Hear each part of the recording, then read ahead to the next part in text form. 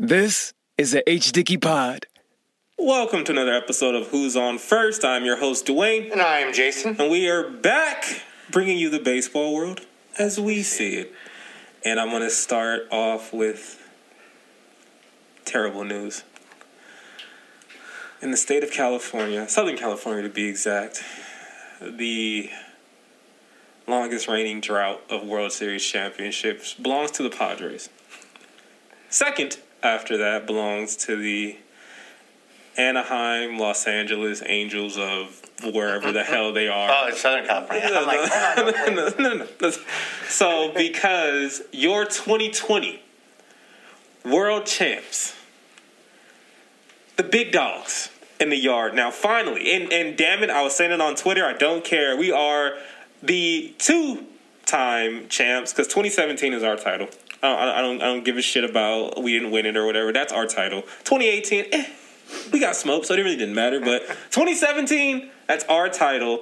2020, we are crowned the new champs.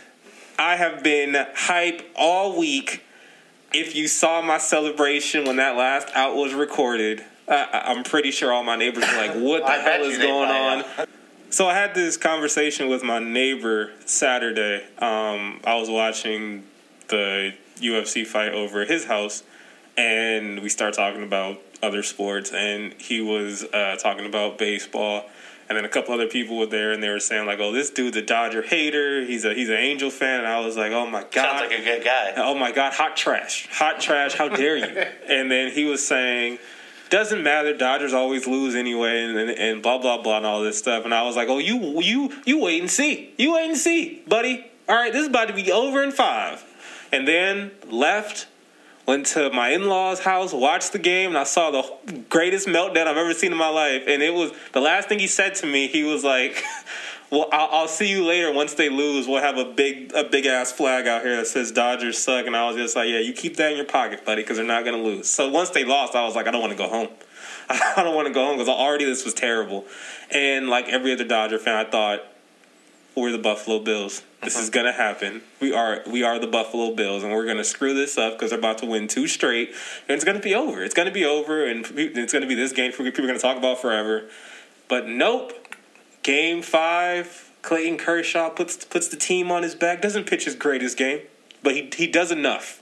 He does enough with not only pitching but also the amazing attempt at the steal at home by Margot, which he had the wherewithal to step off the rubber and throw home. Perfect throw to home.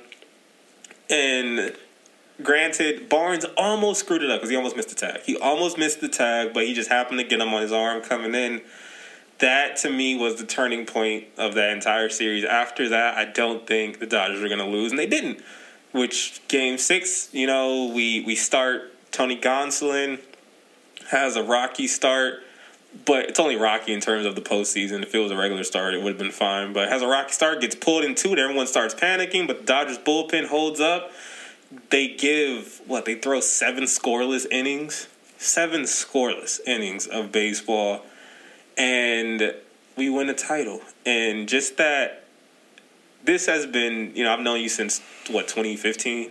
Somewhere around there. And we've been ad nauseum with this whole stuff. And every year you would tease me about the Dodgers blowing it or they're never going to win and all these things. And before you, this is 26 years of my life. I've watched this team with no title.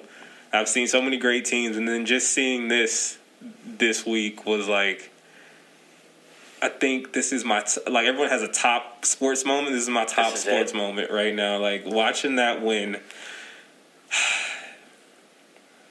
brought a tear to my eye because people don't understand what I've been through. All right, just the jokes from people. Co-workers, family, no, but everybody.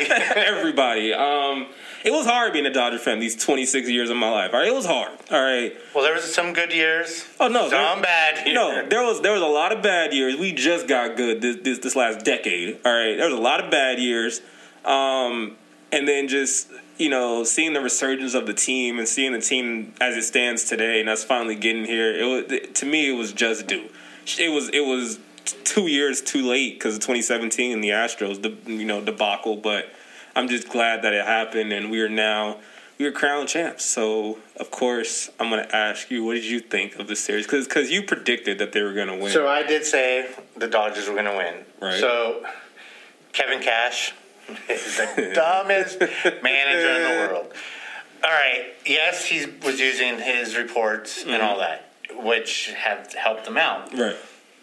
But just like you said a few minutes ago, if that first two innings he had was horrible, but it's postseason, so it's different. Blake Snell was pitching a gem, and you take him out. Yeah. Stupidest move. That will be his biggest blunder his whole career. I was going to ask you, would you consider Kevin Cash taking out Blake Snell? Would you consider that the worst coaching move of the postseason ever? That I've seen, yes. That I've personally seen. There's probably been some other ones from some of the games that I've missed. Right. Watching the replays and all that. But that I remember, yes. That would be the top play. For me, because I was really thinking about this question as I was driving over here, I was just like, I can't think of a move that was worse. However, something that to me, and it was against the Dodgers, so it helped in our favor. But I think it was 2013, the Dodgers played the Braves in the NLDS, and we were, it was Game 4, I believe, and the Braves were down 2-1, and they were leading in the bottom of the 8th.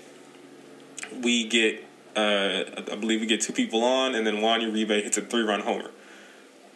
That year was the year of Craig Kimbrell being Craig Kimbrell, right? And this is like his coming out party, and he was literally the best reliever in baseball.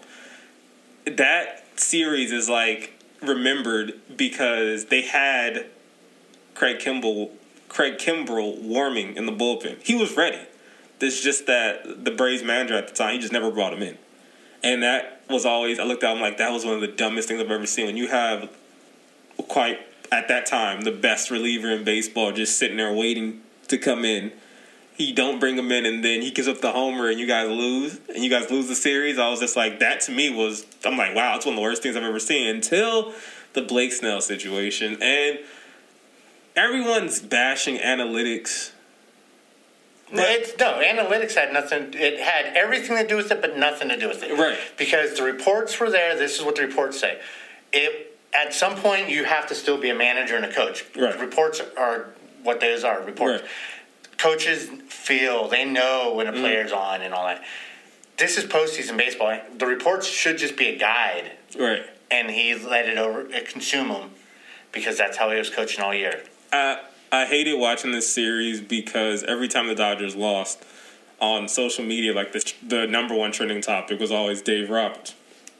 And going into watching Game 4, Kevin Cash, I made a bunch of like horrible decisions. And then I had tweeted, this is right before we lose, right? I had tweeted, everyone's bashing Dave Roberts for his decisions, but Kevin Cash is no better, which to me, I was like, that's what I'm talking about when it comes to fans getting on Dave or getting on any manager, in my opinion.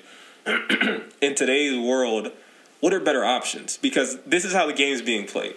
Now, you have some managers like I would say Joe Madden. I would say freaking who? Tony La Russa. Yeah, I was trying to think of his name. Tony La Russa. We'll get there in a sec. But you have some managers that I feel like they're going to put their foot down and they're going to still go with their gut. But in today's like realm of baseball, the White Sox played Oakland in Game 5 of the ALDS. And they ended up, their manager, he got fired after this, but I remember he had such a quick hook on his starter. And then this was like, he made that game a bullpen game. They ended up losing the game. But everyone looked at that, was like, oh, those are horrible decisions. Why did he do these certain things? And I was just like, it's because the numbers dictate that this is supposed to make sense. I just hated that when these situations happen, people never put onus on the players. Because a lot of times it is the player. Like, because the number is supposed, like, they're supposed to be right. It's the same thing that I argue with people about Dave. I'm like, Dave is the manager, yes. But however, people don't understand that when it comes to baseball today, every time, especially the playoffs, every time a game plan comes down, it's not just the manager and his coaches. No, now it's the front office. They'll give you, hey, these are the people. It's like when they set the rosters for every postseason, if it's the NLDS, AL, whatever, every round of the postseason, they'll set the roster. They'll go by the team that they're playing, and they'll say, okay, all these pitchers that we have, these ones will be the most effective against this team. These people will be the best hitters against this team. From that point, the manager gets to choose from those players. But for people who are just like, well, how come they don't bring in this person, that person? It's because the front office will tell you, hey, for this game, you should use this person. If this person comes in, use that person. It's like like you said, it's a guide. At that point, if you deviate from that guide, it's your mistake. It's not I feel like there's like an understanding for most teams. If we lose based off our analytic department, then we can take that loss as a team. Of course, you're going to be the face of it. That's your job. However, we're not going to get mad at you because, hey, we all thought this was supposed to work.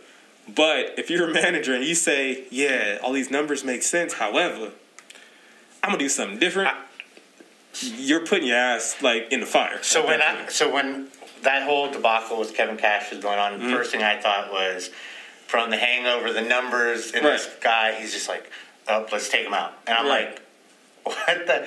And so that, all right, I get the analytics part. I get it. Managers didn't have analytics 100 years ago. No. They didn't have it 50 years ago. They didn't even have it 30 years ago. No.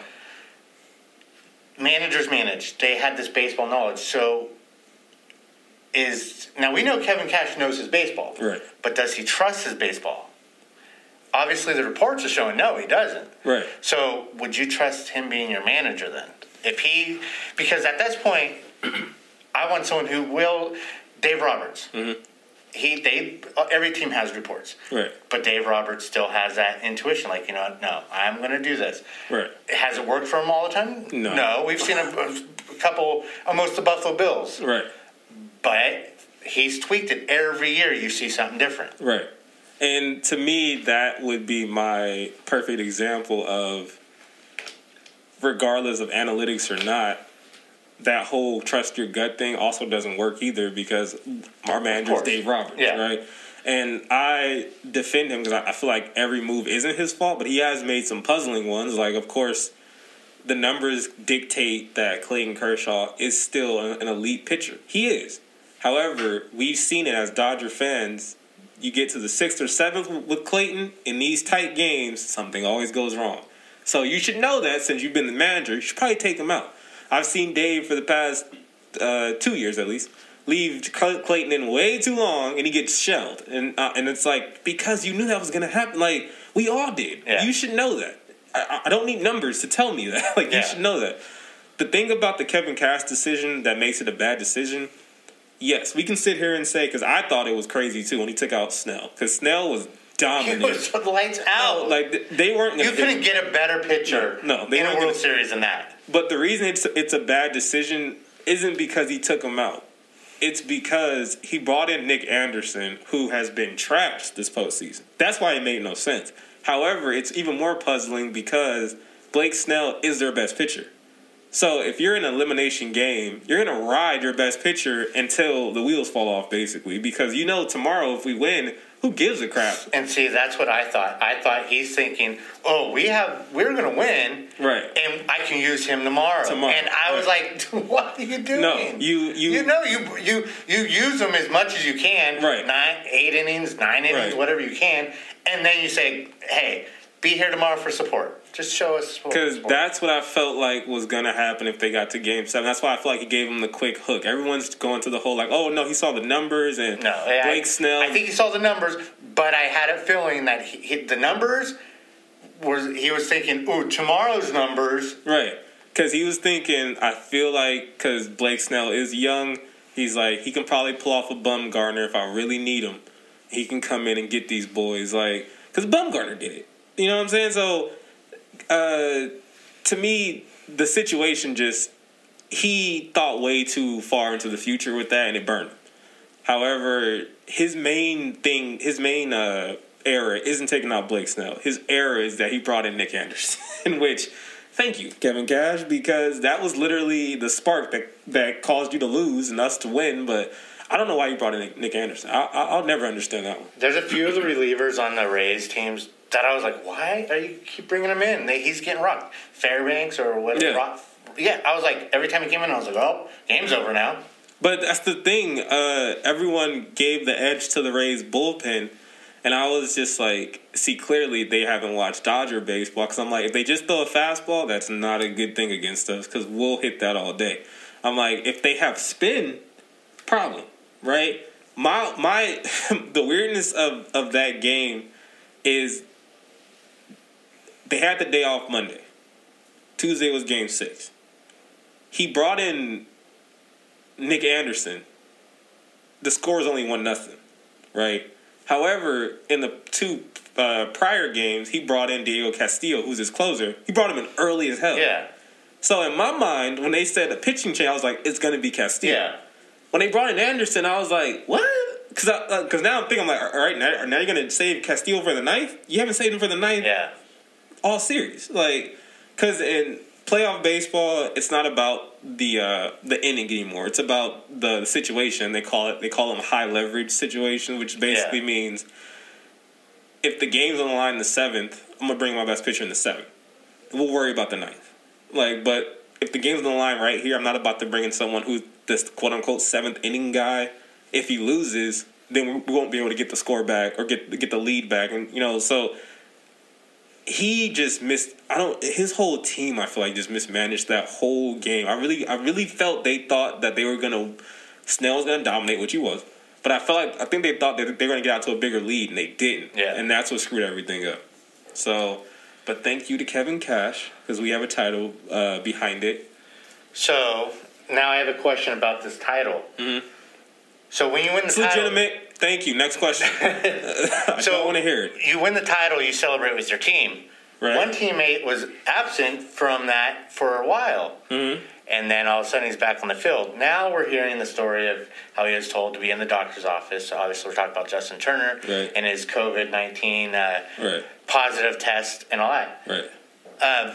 He was told to be in the doctor's office, and what I've heard was he was like, nope, and just walked right past them all, like, whatever. Mm-hmm. Do you feel that, A, that's irresponsible of him, and do you feel that there needs to be a punishment for this? Okay. So, yes, it was irresponsible on his part. Do I understand his feelings? Yes. Because if you're JT, who's been the heart and soul of that team, you are one of the team captains, if not the team captain at this point. I wouldn't even care anybody on that team. You win the World Series. This is your job. This is your peak. Right. Anybody would be up there. Exactly. So I understand his feelings. Irresponsible, yes. Your second part of the question was punishment. Yes. I feel like he's going to get suspended, not the Dodgers. Of course. The reason why I say this is because breaking down what happened. Apparently, the Dodgers did their due diligence by saying, hey, you got to stay back here. When he said, nope. And then at that point, MLB's security came and said, hey, you got to stay back here. You can't go out in the field. And he said, nope. And he walked past them. At that point, you're pretty much, if you're Justin Turner, I'm going to get in trouble, but I don't care. My only thing is, do I think a hefty suspension is coming? Yes. Do I think... No, scratch that. He won't get suspended. See, that I'm thinking he's getting suspended. No, because all hell will break loose if he gets suspended, but the Astros cheated, and they got no suspensions. The precedents don't make sense for this. So I feel like he's going to get fined a crap load. That's what's going to happen. Well, you also got to remember, one was cheating, one was a pandemic thing. So that's the one thing. So I think he's going to get suspended. I think he's a free agent. I feel like he is this next contract is his last contract. If not, unless it's a 1-year deal, then I see him maybe 1 or 2 more years. Right. Will this keep teams from trying to sign him or even re-signing him? It will, But also, I feel like the Dodgers are going to re-sign him because Justin Turner, at this point, he's too much of a fan favorite, and he's a legacy act, especially if all the reports that we're hearing, that universal DH rule is going to stay. Because apparently everyone likes it. So, I mean, I haven't heard too many complaints about it. So I feel like that's going to stay around. So if that ends up being implemented full blown, they're going to re-sign him because he can just do that, right? For the off chance for the Dodgers say, you know what, thank you for your services, but we're not going to, right? Then it is going to hinder teams signing him. But that's why I feel like if he gets suspended, he's going to appeal it. And I feel like if he appeals it, he's going to win just for the simple fact of, like I said, if you're Rob Manfred, you already have now everyone who's a Dodger fan or fans of West Coast baseball. I feel like you have something against the Dodgers because you didn't vacate the Astros title. You didn't suspend any of the Astros. You gave Joe Kelly a crazy suspension for not even hitting anybody. You really want to go walk that line of suspending Justin Turner for 20, 30 games? Like, do you really want to walk that line? Or, like I said, I feel like the fine he's going to get will probably be like $250 to like $500,000. Like, it's going to be something like super hefty. But I just don't see that you can suspend him because, A, it didn't happen on the field. The game was already over. If it was something where, they told him, no, you can't play, and he was like, nah, screw that, I'm gonna finish this game or whatever, oh yeah, he's in trouble. Like, he's gonna get suspended. But it was after the game, I believe, from what I saw, because I was watching the Dodgers channel, I wasn't watching Fox, after they won. From the Dodgers channel, everyone had took their pictures. And then, once everyone took their pictures and kind of like the team kind of dispersed, like they went their like own ways to start to celebrate with their families and stuff, that's when JT came out on the field. So if it gets to that point, I feel like that's going to be argued. Like, I waited, until everyone was done doing their thing and I came out there. For whoever was still out there who wanted to interact with me, that's on them. Well, they had that team photo with him out on it. Right. So the only thing that I can say that I think would save him in this is using the defense. Well, I thought we were in a bubble. How did this get in? Is this negligence from letting fans in? You figure there was 55 days that they had no test. And then all of a sudden, Game 6 World Series, we let fans in during the Atlanta series. I don't think they let anyone in before that. I think it was the Atlanta series. Yes, that was the first. So that's on the MLB. Right. The Dodgers and the Tampa Bay they didn't have anything to do with the protocols. Right. So that would be his only argument to get out of this. It's like, hey, your bubble didn't work. And that's why I love all the very petty Dodger haters or like non-Dodger fans who are trying to throw everything on the Dodgers. And I'm like, you keep missing the point that MLB tests the players. Why would they let someone with an inconclusive test go play? That's Major League Baseball. That's not the Dodgers. Yeah. Like, because if the teams were responsible for their own testing, right? They'd be like this. Get over here. All right, you go back to your little corner. You're the testing boy. Right. They'll hire someone just to take all these tests. Like, so baseball, they continuously keep trying to like put Justin Turner out there as like, oh, he did this and he did that, but the facts remain, you let a player play when his COVID test came back inconclusive. Which made no sense because we've seen the NBA, we've seen the NFL, they all have rapid testing, which means they get tested right there and get the results right there. It makes no sense because from what all the reports have come out about this, Justin Turner, that initial test that came back inconclusive was from the day before. Yeah. Well, that was from Monday.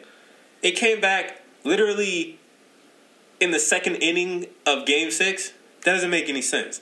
So then when they see like, oh, hey, this is inconclusive. We have to test him again. They test him again, and then those results don't come back until the 7th inning of Game 6. And then it's positive. At that point, fam, it's too late. He's played the whole game, pretty much. He's been around everybody. Like, yeah, it's what are you going to do? Everyone, and that's the one thing that I didn't understand after that was every player went home, and I'm like, no, you're sloppy. Yes, I understand you don't want to be there, right? But be responsible. And it's not necessarily. We know they all have private jets, and we know they're in their bubble with people that they were in that bubble with there. Right.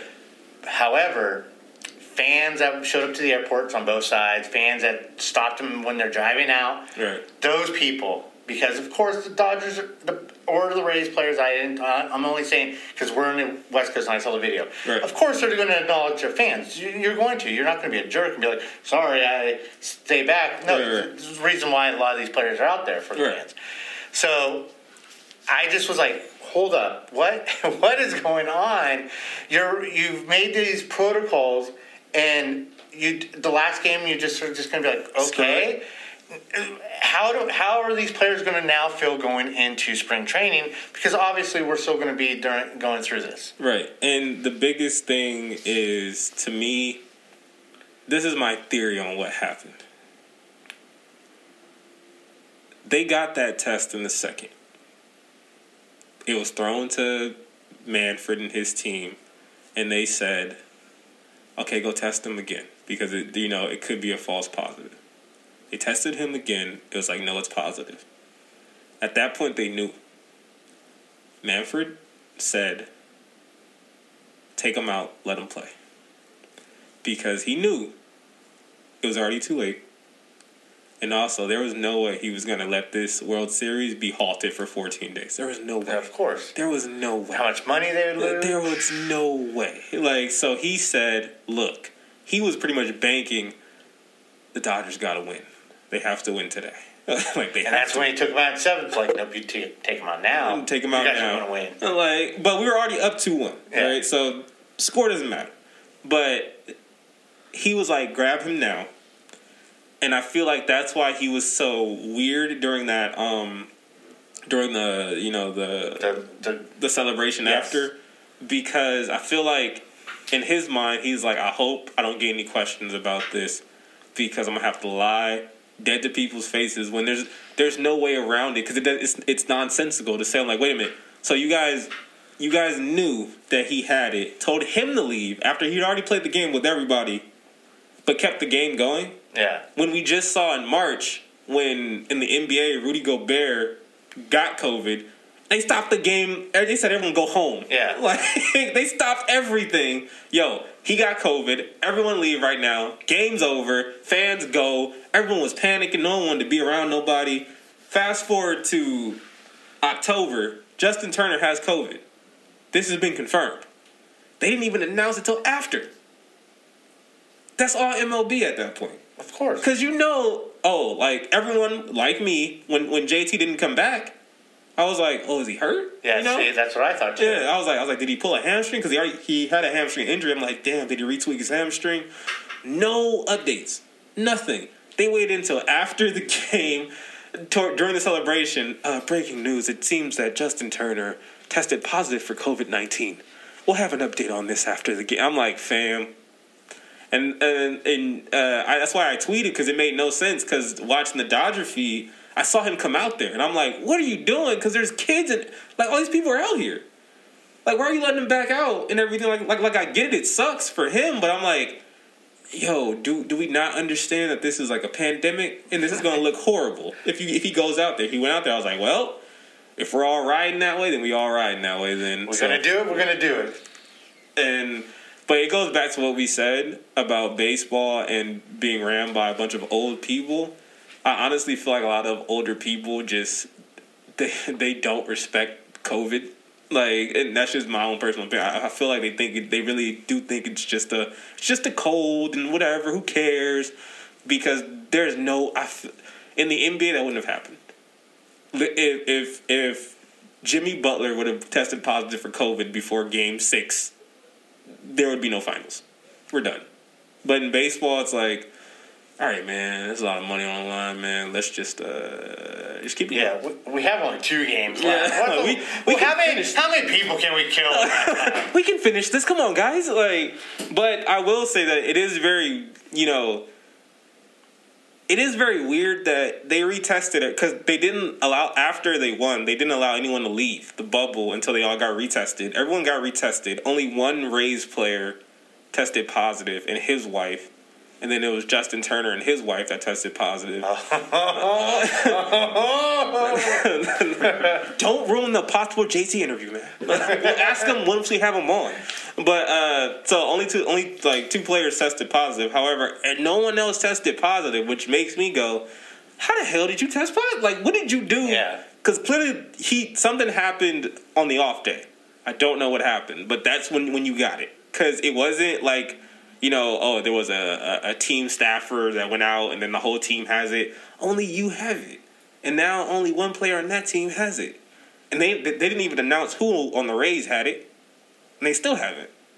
So to me, I'm just like, whatever happened, it's going to get investigated and then we'll figure out from there. But yeah, bad all around. Bad for Justin Turner. Bad for MLB.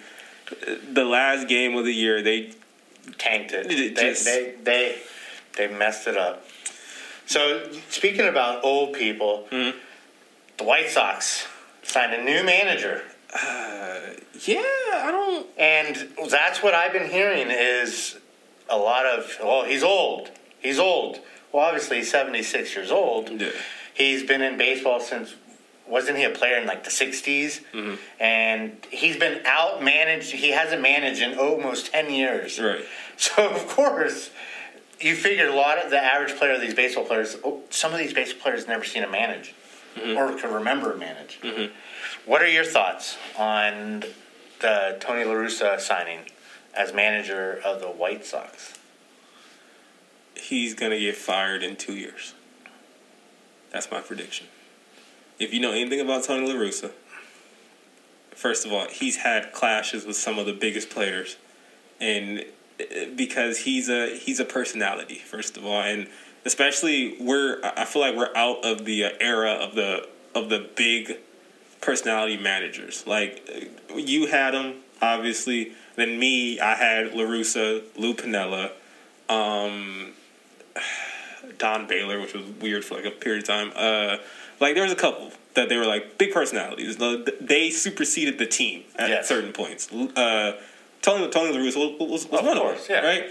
However, I'm like, you're in a game that you haven't been a part of, but you have at least on the back end, because I know that he was a special assistant for Arizona because he was like a part of their group getting that team back together these last couple of seasons. But you haven't been a part of this game, and I told you that White Sox team, I thought they were the best team in the AL in my opinion.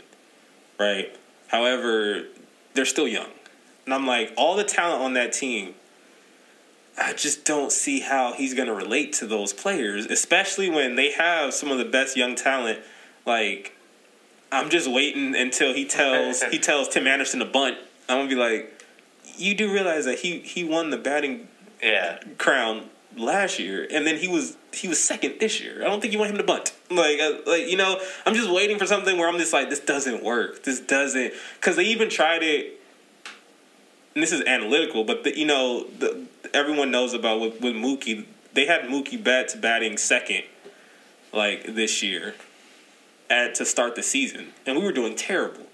And he didn't say anything. He did his part, and then they put him in leadoff. And then the team takes off. And I remember after that, in the media, he was like, I signed here because I'm a leadoff guy. I'm a leadoff hitter. Hopefully now they know.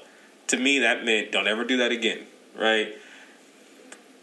That group of guys on that White Sox team, they're all young. And I feel bad for them. I don't think that's going to be a good marriage. So you don't think it's going to work out? At all. So that was one of the concerns that I was hearing about was what happens when Tim Anderson does a bat flip.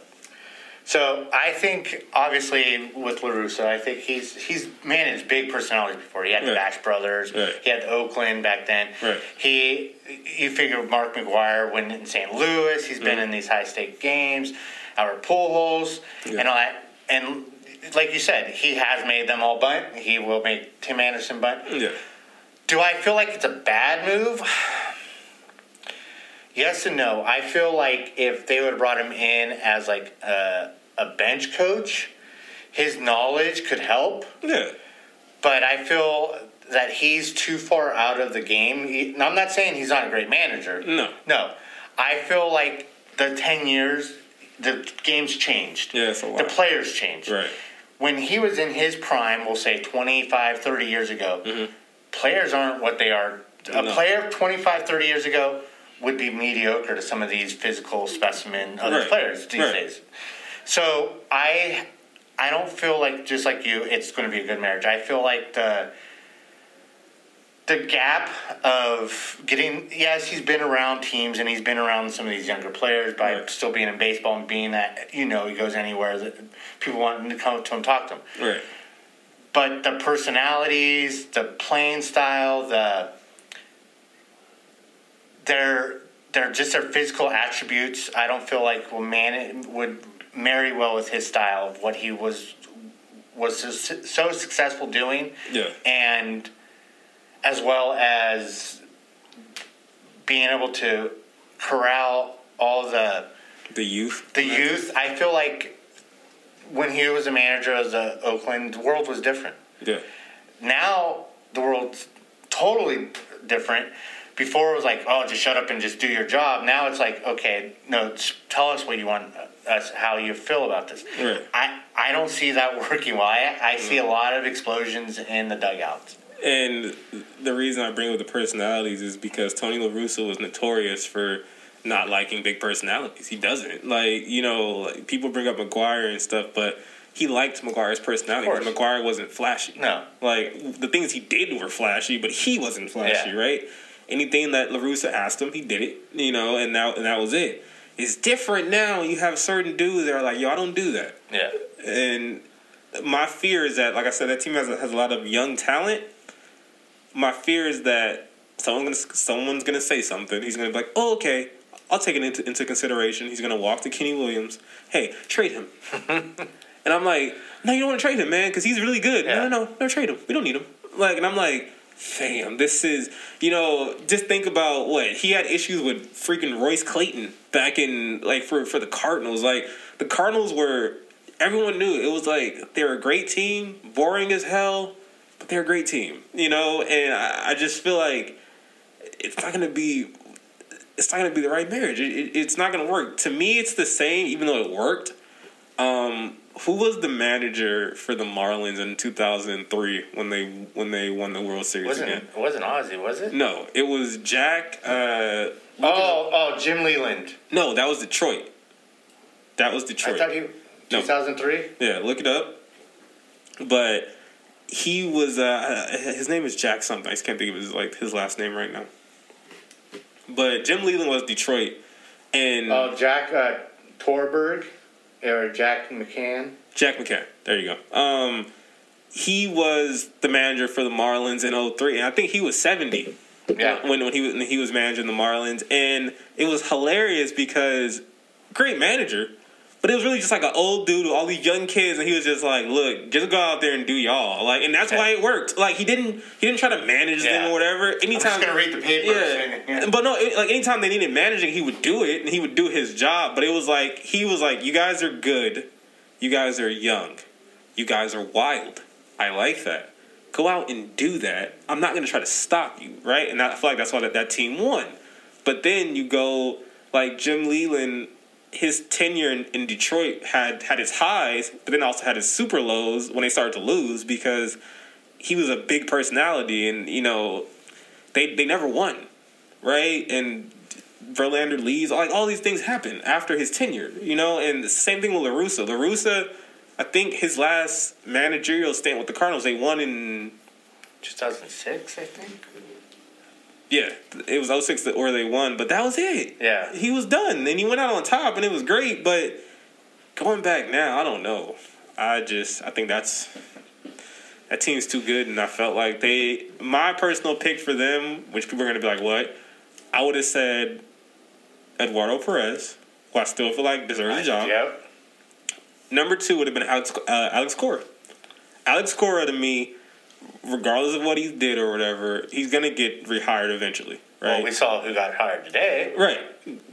He's gonna get rehired eventually, especially if AJ Hinch just got hired. He's gonna get rehired. To me, that team, all those Latin players, he's a player from the last generation. Yeah. He knows this generation's play style. Yeah. To me, that was the perfect marriage. Alex Cora, give it to him. You know, I wouldn't even been mad at Ozzy. I wouldn't have been mad. I'd be like, all right, Ozzy's still young. Yeah. Like it'll be interesting at least. Like, but La Russa, nah, don't see it. But I wanted to talk to you about the World Series MVP. Since next year he'll be a free agent. And now all their rumblings are coming up with Corey Seager. And everyone's trying to say, Dodgers need to extend him. And I believe when the Dodgers were in the NLCS, I said that they should definitely extend Corey Seager and they should wait on Cody Bellinger. If he doesn't do well, I would just let him walk his free agent year, right? So now we come to this point. Corey Seager is Corey Seager now. He's lived up to his potential. He's finally become the player that he's supposed to be. What do you think he's going to be worth on the open market? Well, we have to see what happens next year. Right. Obviously, this year, and this is when I say we have to see what happens next year, because I have a feeling with this pandemic, it's hurting a lot of players' contracts coming up. So, in a perfect world, what should he get? Maybe... That's my phone. Maybe 26 to 30 a year, somewhere in there.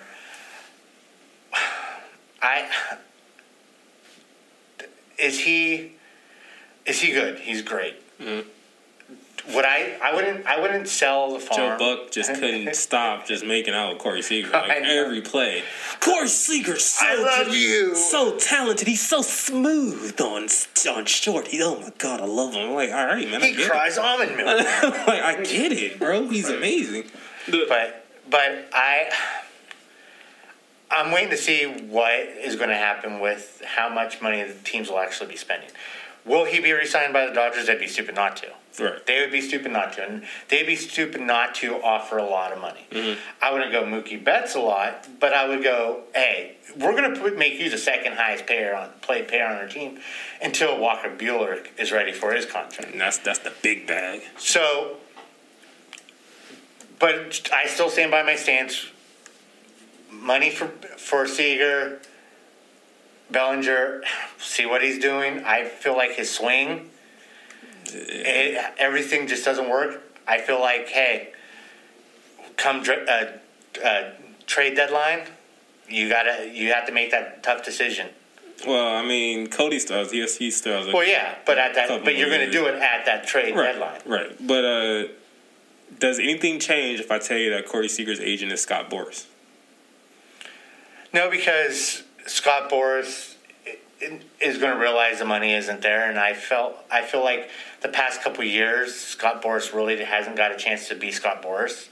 This year. Well, this past year, but because he had the market, he had everybody. Right. I don't think he's going to have everybody this coming up in 2022. Well, Seager's 2021, so Seager's next offseason, 2022 season. So I don't know. I'd have to see where we stand with the pandemic, with the money situation, because you figure every team took a big dump this year. And I have a feeling it's going to hurt a lot. I have a feeling there's going to be a lot of one-year contracts. The Rockies already put out something in the paper, or like a newsletter, telling their fans that this upcoming season, because of the pandemic, this upcoming season will be like any you've ever seen before. And I was like, they not about to spend a dime. They don't got it, bro. Like, what y'all about to see? If you come on down to the field, we're trying out.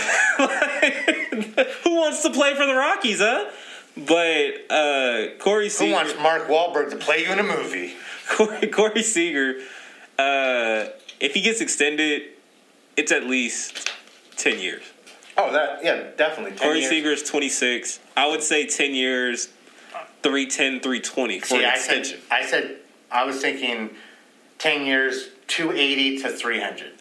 Just because the money, I feel, is going to be a lot lower. But that's why, like I said, for Boras, I don't think he's going to, because of his stature as an agent, he's going to want to get to Mookie Betts level money. He's going to want to get there. Of course. Like, so however they go about it, that's why I feel like it's going to be dangerous this year, because here's the thing with free agency. We can get into it right now.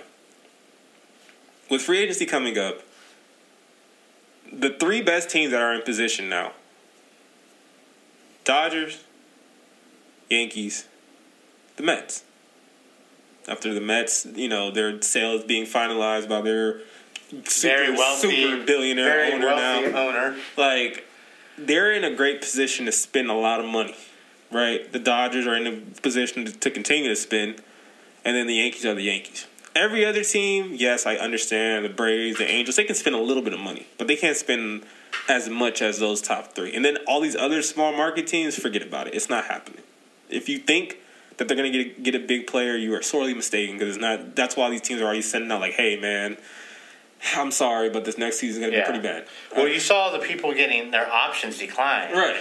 Like Charlie Morton, $15 million. It's Charlie Morton. It's Charlie Morton. He was the best pitcher this year per WAR. And that's how people still do. Right. He was the best pitcher, and $15 million is like nothing for the best pitcher. Right. That's like, a mediocre pitcher, and it was declined. So you see. But see, again, that's Tampa Bay. So a small market team can't.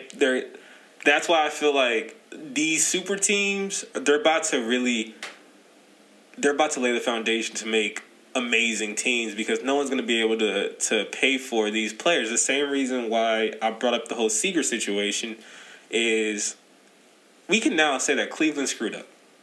They screwed up because, they made it to the postseason, but the only reason they made it was because of the new postseason format.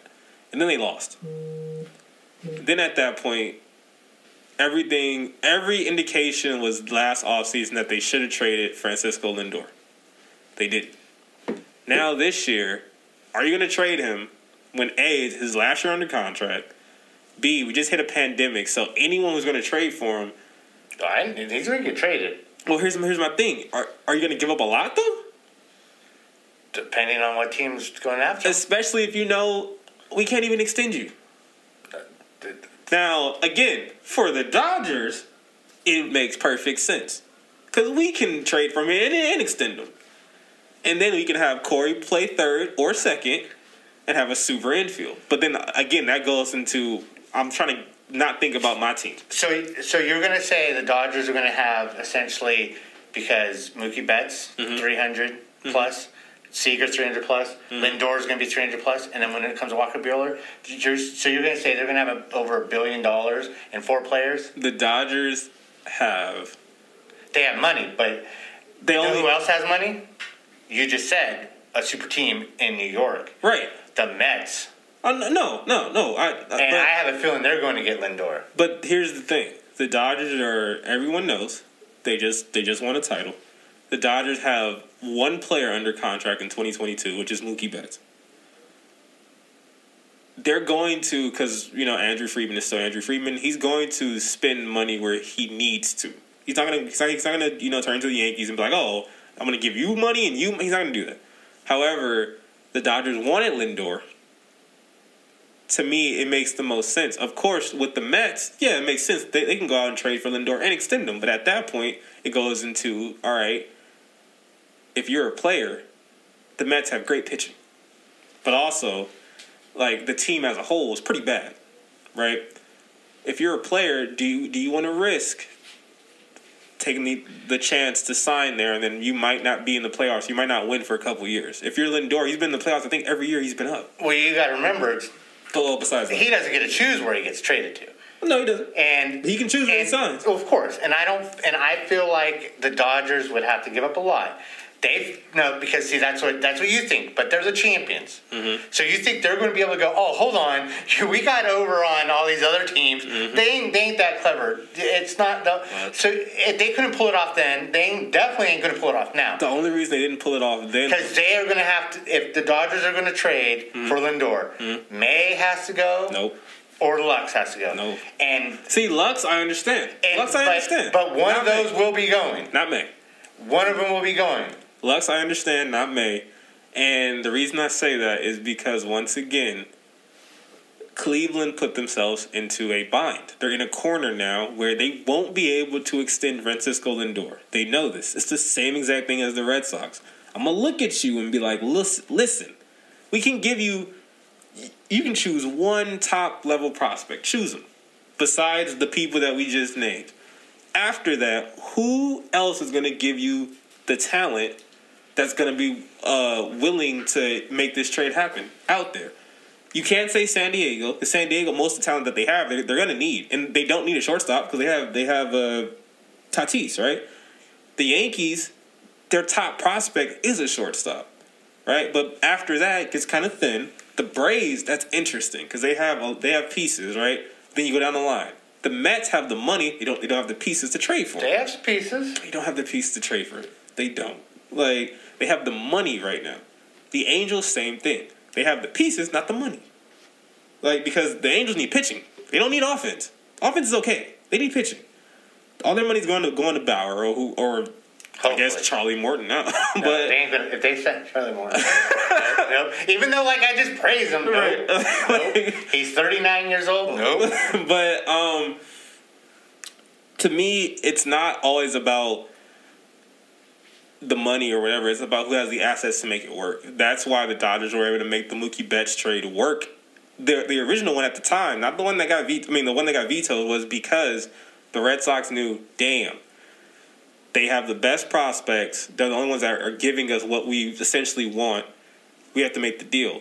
That deal got nixed because the Red Sox family was like, what the hell? You traded Mookie Betts for a water cooler and a bag of popcorn. What the hell? And they were like, hey, no, we need more. They were right. But the original deal that they had was fine because the Red Sox knew we can't extend him. He doesn't want to sign here.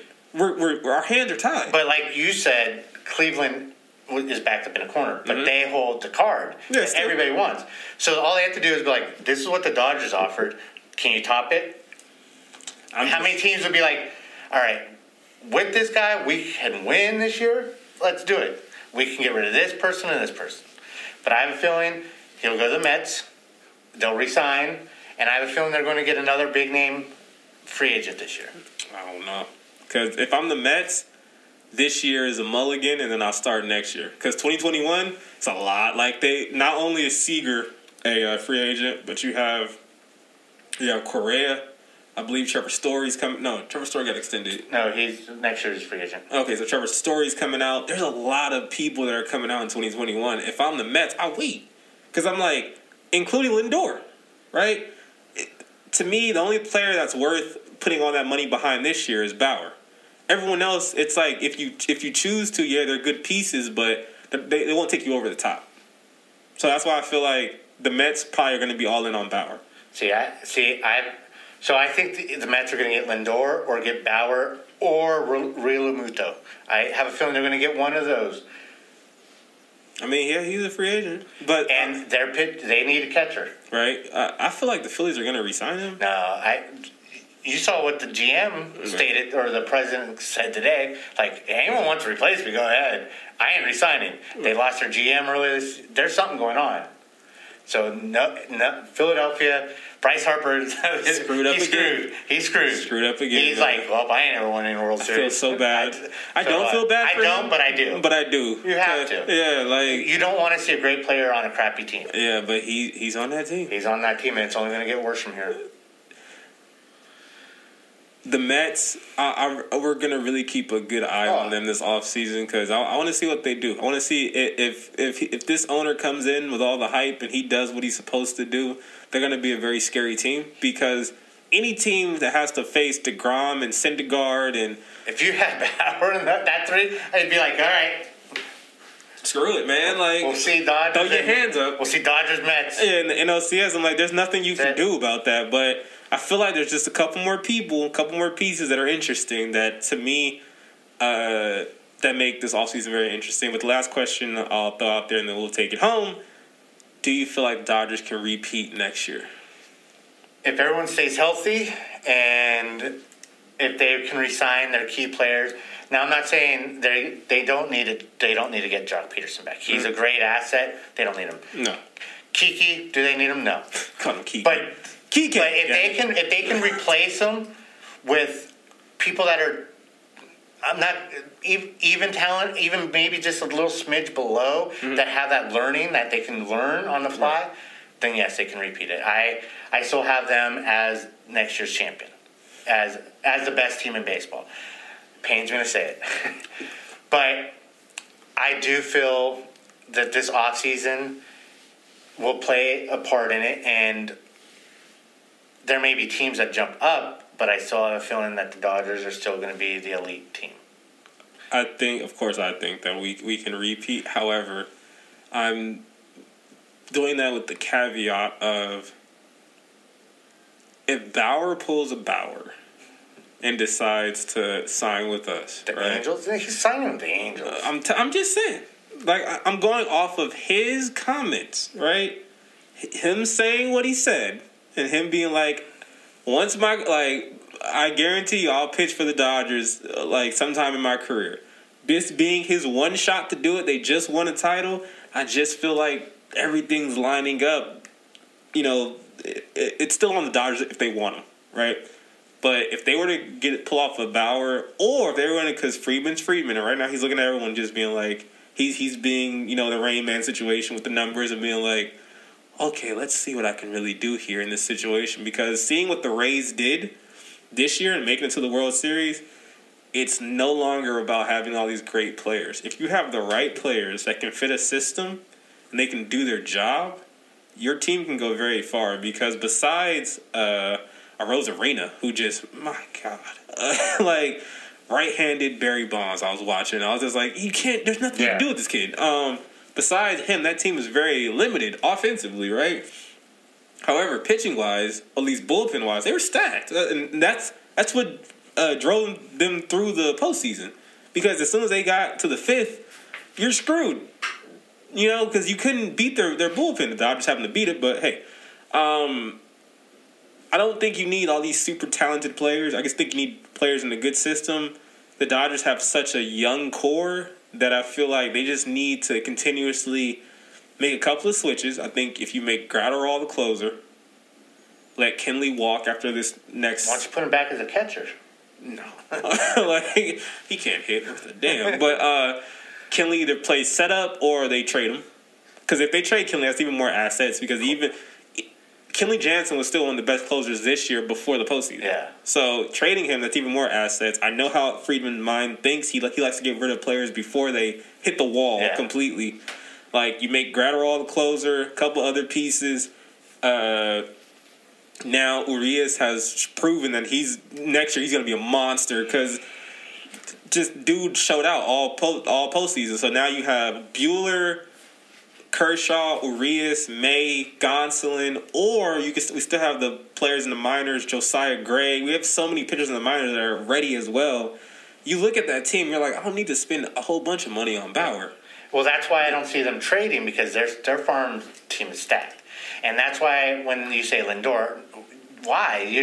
You're going to be spending money for someone you have in there, maybe Lindor. Because then only reason I say Lindor is because they were going hard for Lindor. You're hard for Lindor. No. They were going hard. Hey, they were going hard for Lindor, and I think if I understand what Friedman wants to do, because he knows that JT isn't going to play third. Me personally, I think Eddie Rios deserves a shot to prove that he can be an everyday third base, because in the playoffs he was amazing, right? However, if you're Friedman, you look at the team right now, you're like, I could have Seager play third. He has a bigger body. He's way big. He's way too big for short. He's going to get bigger later on in his career. We could sign him, have him play third. Lindor can play short. And then you have Mookie 1, Lindor 2, Seager 3 for damn near probably 8 years. If I'm him, if I feel like that's what he's aiming to do right now, I just think it makes sense. But hey, we don't know. I could be wrong, but it'll be a fun offseason because we'll see what the hell is going to happen. I think it's going to be definitely fun. But I think a lot of small market teams are about to really just... Well, I feel like there's going to be a lot of trades. Oh, Arenado's gone. Oh, yeah, he's gone. He's gone. And I think that's another thing. Because the Rockies said we're not going to trade with the Dodgers. But now, you're now in the corner because who can afford that contract besides certain teams again? you figure you have both New York teams. Mm-hmm. You have Angels. You have San Francisco. They always can. Yeah, but you have. Who knows what the ownership's going to do up in Detroit now that they went all in on a manager. Right. So they may be trying to do some stuff up there. I don't know. I think Arenado is going to be on the East Coast. That is the only person I feel like the Dodgers would empty the farm for is Arenado. They should. Like hands down, I feel like they would empty the farm, or at least not empty it, obviously, but of course, give their top three, whatever. They give a couple good ones. Yeah, they're going to empty that for that situation, but we'll see, But Dodgers are champs. We made it through a season, which we didn't think we were going to make it through. Well, I was driving here. I was like, we made the season. We made it. We'll see if we actually get to watch a whole 162 next year, or if it's another. Hopefully, we can go to some. Yeah, I feel like we will, but we'll see. Who knows? All hell's gonna break loose next week. Oh, I know. But hit them with your socials. All right, you can follow me on Instagram at Jason Salinas, and on Twitter you can follow me at Salinas Jason, SALINAZ, and Jason common spelling. Now get them with your 72. You can follow the team at HDIKY Network on Instagram and Twitter. Follow Who's On First on Twitter at On First Who. Follow us on Instagram at Who's On First. You can subscribe to the YouTube Who's On First. Follow us on Spotify. Subscribe to the podcast on Apple Podcasts. Type in Who's On First or HDIKY Presents Who's On First will come up. There's one more. Google Podcasts, we're on there. Stitcher, all DSPs. Other than that, it's been a great season. It's been great. We are champs. I can finally say it and not just think about it for the next 26 years. Yeah. So, I'll give you your credit. Congratulations. And hey, you guys got to step it up. 19 years is a long time, bro. Really long time. Listen. It's just, it sucks. But we'll see you guys next week. Peace.